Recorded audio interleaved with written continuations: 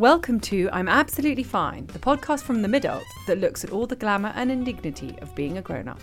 If you listen on the Entale app, that's ENTALE, photos, links and videos of what we're talking about will pop up as you listen. Have a look. Hi, I'm Emily and I'm absolutely fine, but the back has fallen off our remote control and I don't know what to do about it. Well, you sellotape the batteries in. But then what happens if you want to get the batteries out? Well, you cut the sellotape off, change the batteries and re-sellotape it. But isn't that just like insanely depressing? Yeah, it's super grotty, but I mean, that's where we live. And by the way, I'm Annabelle and I'm absolutely fine. But my Sky remote control has been so overloved in the last few months and the buttons have been so kind of tenderly and frequently caressed that I rubbed all the letters and numbers off them. So every time I have to search for something, I have to guess. I have to guess when I'm trying to spell something out in search. And of course, I don't know how to delete one letter. So every time I fuck it up, which is all the time, I have to go right back to the beginning. So is it possible, Emily, that remote controls are going to be the things that tip us over the edge? I mean, it feels like it. It does. feels like we're that at the edge. Yeah, I mean, the knife edge. 1 minute, we feel all cosy and grateful and at peace to just wait for this to be over. And the next, we are on this knife edge of despair and fury and possible insanity. And so there are tiny little sort of toxic influences in our lives that just nudge us towards the abyss. So don't you find you're living in fear of all kinds of sort of tiny things that would previously have been irrelevant to you? Oh my God, Mercury is in retrograde. Oh, and do you know what that means? It means broken printers, frozen laptops, cars that won't start. I mean, I don't believe in this shit, but Mercury is in retrograde until the 21st of February and oh my God, braced to deal with all the little goblin-y trouble that it will throw up. Smashed phones, Netflix unable to find itself or whatever, missed delivery slips when you're actually here. And of course you're here, where else would you fucking be? And did you know that there's a website called Is Mercury in Retrograde, which just tells you if the movements of this bastard planet might account for the weirdness? Yes, which it does. Or if it's just your own personal weirdness, which it often is. Well, okay, so last week was bad, right? Yeah, I mean, this week might be no better, but let's all agree that last week was bad. Thursday night, a full moon that was a vicious wolf moon. I mean, as we've already said, we don't believe in this stuff, but this was a violent wolf full moon. And it's called, I Googled it because it was so bad.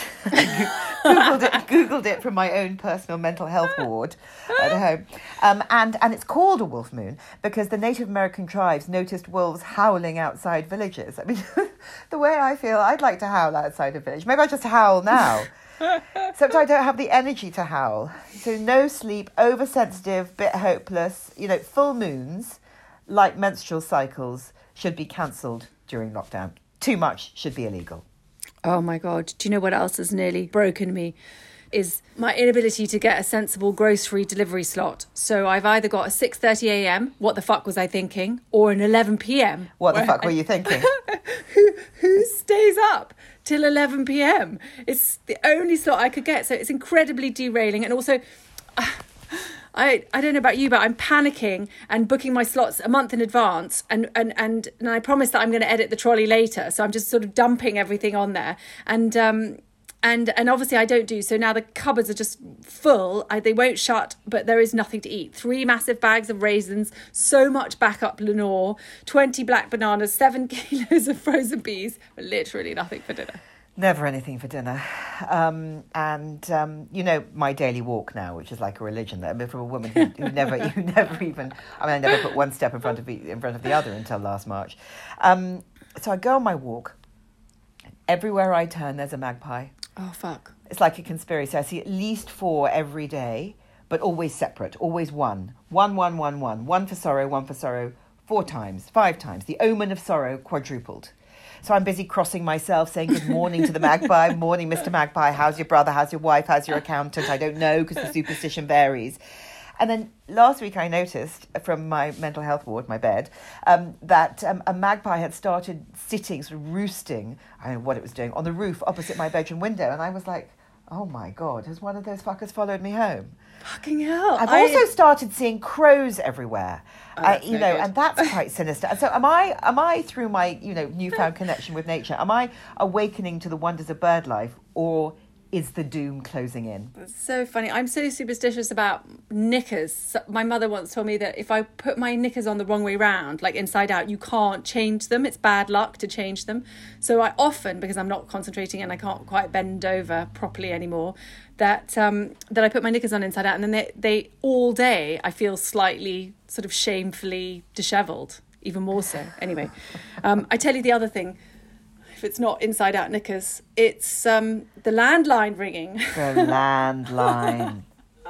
I mean, it's probably Sky trying to get hold of you, but it might easily just be the Grim Reaper or HMRC or someone from your old school trying to contact you for a reunion.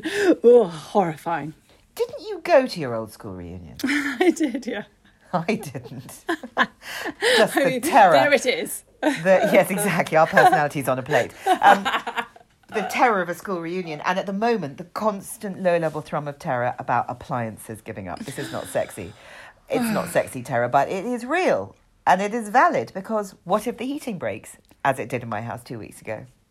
What if the hot water breaks, as it did in my house 3 weeks ago? And the stress, you can't pop round to a friend's for a shower, can you? You can't pop to the gym for a shower. Oh, God, why is the dryer making that noise? It last broke during the first lockdown, so surely it's okay. It must be okay, it's new. Never assume. Is the dishwasher not cleaning properly because it needs salt? Which is, by the way, never on the grocery order that we vow to edit, as you said before. I have 10,000 bags of salt, so I'll send them to you. Do a drive-by. Yeah, so is it not cleaning properly because of the salt, or is it not cleaning properly because it's about to explode?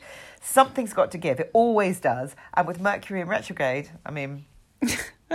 Could be anything. I know, I'm very worried about our water pressure. Actually, I shouldn't say it out loud. Oh my God, I need to cross myself 25 times and find a rabbit's foot or something. Anyway, and the other thing, oh my God, is a twinge. When is a twinge? A twinge. Is it just a twinge? Or is it a disc popping out? Exactly, because let's face it, are you doing your Zoom Pilates classes? My core is completely collapsed. My spine is only supported by the sourdough weighing my midsection down and giving it gravitas. But yes, I have achieved a kind of Winston Churchill style gravitas now, only on my waistline. But do I need a back supporting corset, do you think? Another Amazon order? I suppose I could just stop working in bed. Only joking. I can't stop working in bed. Of course you can't stop working in bed. It's not really being in bed if your laptop's near you. It just doesn't count. No, it doesn't count. There are lots of things that don't count, like Sunday carbs. I mean, it's Sunday after all, it's the Lord's Day, and the Lord wants you to be happy. So he has taken away all carbs value on Sunday, wiped that bread slate clean, pasta too, and pastries and pancakes. And speaking of clean slates, telly hours don't count either on a Sunday. 8 hours of Netflix doesn't count. Nope, and you can't get pregnant standing up. The Monday wallow doesn't count. I mean, who isn't flooded with self-pity and self-loathing on a Monday? Who isn't having a good old-fashioned Monday cry? I mean, listen, it's all very well setting your intentions. You're going to start the day. You're going to be like a great white shark. You're going to be terrifying. You're going to devour Monday. You're going to set that intention dial at 11 out of 10 until at 1 minute past 9, water starts to sort of leak from your eyes. And every terrible thought you've ever had about yourself takes on a human form. A demonic human form sits next to you on the kitchen floor where you're crying, and it just feels so hard. And yes, we can do hard things, but in order to do the hard things, we'll have to get up off the kitchen floor first. But the Monday wallow isn't self-pity. It's not. It's just par for the course. In terms of our mental health, it doesn't count. Doesn't count. Do you know what else doesn't count? The Wednesday hump. I mean, it may be called hump day, but it should be called get the hump day, or, as I like to call it, lose your absolute mind at the most trivial things day. There's no humping going on, literally. There is only thumping as you throw your metaphorical toys out of your metaphorical pram. So you get grocery substitution rage. I get Instagram rage. What do you mean my deadline is 1 hour rage? And while you're riding that rage rainbow, you wonder whether you can get a bounce back loan to build a rage cupboard where you can rage and break things. But you don't have an anger problem. It's get the hump day, and it is meant to be. Yes, and so to recover from Get the Hump Day, there's Thursday vodka. Because you've worked really hard and you fought really hard just to keep everything in yourself in check. And your Monday, Tuesday and Wednesday meltdowns haven't counted. So if you can keep the shame at bay, then it is possible to convince yourself that you've been entirely reasonable under pressure. I mean, you slightly can't believe you haven't been recruited by like MI6 to run their dark ops or some kind of hostage negotiator. So, it's Thursday. It's time for vodka to celebrate because you are that cool. You are ice cool like your cocktail. I mean, it doesn't feel so cool when you fall up the stairs, but like it's Thursday, so whatever, it doesn't count. Oh, God. I tell you what else. The Friday pill. Now, this is all legal and above board before we get letters. Given your status as a cool work-killing machine, you don't like to take sleeping pills in the working week because addiction. And you figured out it's okay to be sleep-deprived and insane on someone else's time, but not yours. So come Friday, 9 p.m, like the rock star you are, you slip into clean sheets, spray the lavender thingy everywhere, and pop a pill like it's Ibiza 98. 10 hours, guys. And in party terms, a sleeping pill doesn't count compared to anything else. Yes, exactly. I mean, which, yes. Compared to an E. Yeah. Saturday night shopping. Nah, it's just monopoly money. You know, you're online. You're a little crazy from all the sleep you had last night because of the sleeping pill and the not getting out of bed all day and the chocolate and the 3-hour CBD bath you've just sat in. So in your virtual basket is a sort of heady combination of maybe a velvet suit, sky-high stilettos, a cape, and, fuck it, a bikini. So you're sort of slightly channeling, I don't know, what is that? Zorro, Lauren Bacall, and a Bond girl. So in all senses, this is a triumph of over experience. But Saturday night shopping doesn't count. And the following Wednesday's trip to the post office with all your returns gives you a rage episode that registers a 6 on the Richter scale. But that doesn't count. Anyway, it's Get the Hump Day. Doesn't count. God, all the rages. The micro rages that flood our days. I mean, I seriously think lockdown 3 is the angry one. Yes, but in a really sort of small, flaccid, sort of unimpressive way. These are micro rages. Yeah. They're tiny. They're the rages of the depressed, not the rages of the magnificent. I know. That's so true. Furious reactions to tiny things. It's amazing how powerful, for example, our emotional response to like even the opening line of an email can be. Like, I don't get paid enough for this shit, for a start. Now, this is the email that's sent to you on a Friday night that asks you to put together a presentation for investors for Monday, and that also asks, and this is where it kills you, when life returns to some kind of office normal, the managing director's nephew can shadow you for the week. He won't be doing anything menial, but he's got lots of ideas. Of course he has, bless him. And a nicer car than yours. And then when you have a reaction, you just think, oh my God, I'm about to have a rage surge. Because you've got yourself organised, and you've opened the email that says the 8 a.m. breakfast Zoom is cancelled at 7:59 a.m. Literally. When you've rearranged your entire fucking morning. Because, yes, it is true that lockdown mornings require much more intricate arranging than just leaving the house to go to work mornings. So now you've missed the 8 a.m. Pilates class online that you probably weren't going to do. You've missed your walk window, and seeing the sky for an hour a day is the only thing standing between you and the asylum. You've missed breakfast, which means your snacking will begin at 9:58 and will not end until the end of your natural life. Okay, other reactions that I've had to an email are, bollocks, I'm going to have to be a grown-up. You open your accountant's email and he says he needs to talk to you about VAT, tax breaks and random legal stuff to do with the government, who you have to give apparently random amounts of money or you'll go to prison because that's what adult life is. How do they know all this stuff? And why do they think you'll be able to grasp it? And do you engage with the email like a grown-up? Nah, you deal with it later. You definitely will. Of course you're going to deal with it later. Just later. And then sometimes you open an email and you decide, you sort of with a sort of angry, wry smile, you think, I won't be infuriated. I will just assume that I am being scammed by a criminal gang. Because the email opens, we're starting a collective, constructive and hopefully uplifting exchange. It's a one-time thing. We really hope you'll participate. We've picked those who we think will be willing and creative and who will make it really fun. So here's how it works. Please send a recipe to the person whose name is in position 1 below, even if you don't know them. And this is so unfun that it's got to be a scam. It's got to be criminals. No sane, non-criminal person would instigate this, surely. Also, what recipe? I don't have any recipes. I just sort of chop stuff up and then heat it up. Honestly, when you said, please send a recipe. Had a full body clench. I had my own little rage surge here.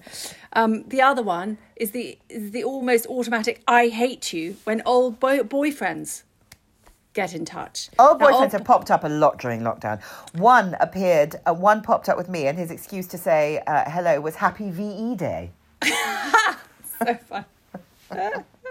Back in May. But when they pop up in your inbox, that's not good. Yes, and not a euphemism. And when they pop up in your inbox, not a euphemism, to ask for a work favour. Now, he's the one who got drunk and admitted that he quite fancied my flatmate, and the one who said that in another life he probably would have hit on my mum. So he was basically the one specially created by Satan as a blight on womankind, the one who turned me into a shadow, and the one who is now asking for my actual help. What is this, some kind of Harold Pinter play? You will absolutely not reply. Yeah, she replied, and she said, yes, of course, I'd be happy to, didn't you, Em? I mean, of course I fucking did. But also there are the microaggressions that we pepper our own emails with. You know, everyone knows we're being dicks. We know we're being dicks. They know we're being dicks. But just to erase any doubt, let's give our listeners some translations. Okay, so a good one is, as per my last email. Oh. Translation, sorry, what do you want? A rocket up your ass? A barbershop choir sent to your house to sing you the contents of my last sequence of emails in 4-part harmony? Do you literally want me to pull your knickers up for you next time you go for a pee? Stop knobbing around and get on with it. I've got better things to do, like... Well, that's just not the point. It's not the point, rude to us. Okay, so when you write, I hope this helps, and the translation of that is, I hope this helps so that you never feel the need to contact me again. Oh my God. The other one, the standard, I hope you are well. Now, please note that this is not a question, which means you're not obliged to answer. I don't care what you did this weekend, or if you're feeling cold today, or isn't it boring that it's raining? It's just a placeholder. Just don't take it seriously. When you write, I'm sorry about the delay in replying. Which God, translates 25. that. Yeah, it translates as, I've been racking my brains for ways to get out of having to work with you ever. And so far, I haven't come up with anything convincing, so I guess here I am. Oh my God, I feel seen, Annabelle. The other one that I also have fallen into the trap of writing is, so nice to e-meet you, which is literally like, thank God we didn't have to Zoom, basically. I'm lying on the sofa in a Fleetwood Mac t-shirt waiting for my black head nose strip to dry as I typed this. Yes, although frankly, standards are sunk so low that I would probably do a Zoom meeting in a black head nose strip right now. What about the emails that we just fervently wish that we had sent? The replies we wish that we'd had the balls to type, the omissions that we regret, and the boldness, basically, that we lack. Okay, so let me have a think. So basically, if someone sent me all the times that people have sent me saying, I'd really like this complicated piece of work sent back to me by this impossible deadline. And what I would have really liked to have said was, and I'd like a Burberry coat, a set of Wusthof steak knives, a Mr. Whippy ice cream machine to have in my bedroom, and a pony. What's your point? What's your fucking point? What's your fucking point? What about the emails which say in so many words, sorry, but this email's to tell you that I'm dumping you by email, and then you have to be somehow dignified about that. But what I wish I had done was to say something like, dear arsehole, thank you for formalising the end of our relationship in writing. I understand your reasons, of course, and want to leave things on a positive note. Therefore, I want you to know that I don't agree with everyone who says you're a self-serving, morally ambiguous mummy's boy who wouldn't know a day's work if it slapped him in the face. Nor do I agree that your legs are disproportionately short for your body and that the pitch of your voice always makes you sound like you're frightened. Don't know why all your friends and even some people who hardly even know you say that. Be happy. Love, Annabelle. Oh, P.S. If your brother tells you I slept with him twice, he's lying. It was only once. And to be fair, it was dark, I was drunk, and he has the same weird shrill voice. Oh my God. We should copy this out as standard. Yes. Templates. Yes, exactly. Send them out. What about those emails that you get that are basically, I'm doing a ski crawl around Europe's best resort to rage That was a classic. To raise money for endangered Abyssinian monkeys. And basically, what you want to say is, sorry, just so we're clear, you want me to help pay for your skiing holiday? How do the monkeys even come into this? Why don't I just donate to the monkeys? Wait, I don't care about the monkeys. I got bitten by a monkey in monkey sanctuary in India, and I had to have a really painful tetanus injection in my ass. I hate those bastards. Also, as you know, Annabelle, I really disapprove of skiing. We do disapprove of skiing a bit. Probably because we can't ski, right? Yeah. It's a bit like looking at Instagram at the moment when people are away and you think, take the temperature. I wish I was there. I know, but it's so much money and so much effort and showy-offy. Totally, exactly. The email that says, we hope you'll join us at our 40th in Sardinia. Oh, fuck. I already feel sick about that.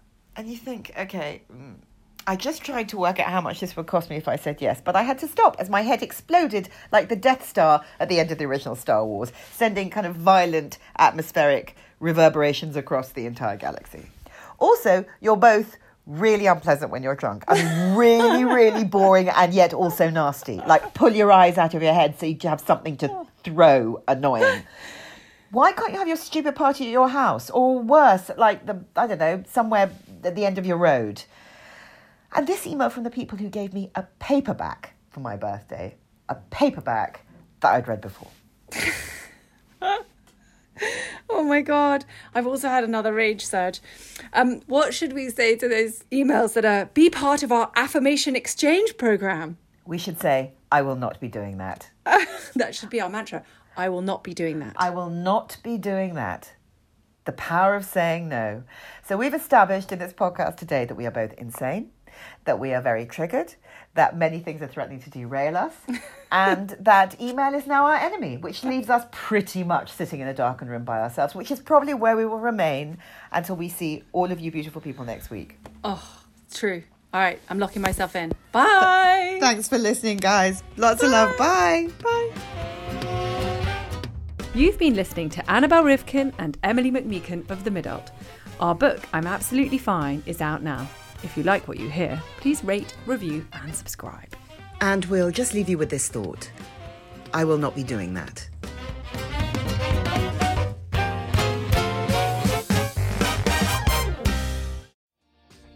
Hi, my name is Kay Adams, and to be honest, I'm not so good with the ageing process, so I enlisted my old chum, the filter-free Cara McKenzie, to advise. Could you imagine being a porn star? The room would need to be really hot for me to strip off. To be honest, she's not much help, but she is rather amusing. And along with some great guests, Joe Brand, Andy Oliver, Anton Dubeck, Ruth Langsford and Craig Revel-Horwood, darling, we are learning how to be 60. Listen wherever you get your podcasts.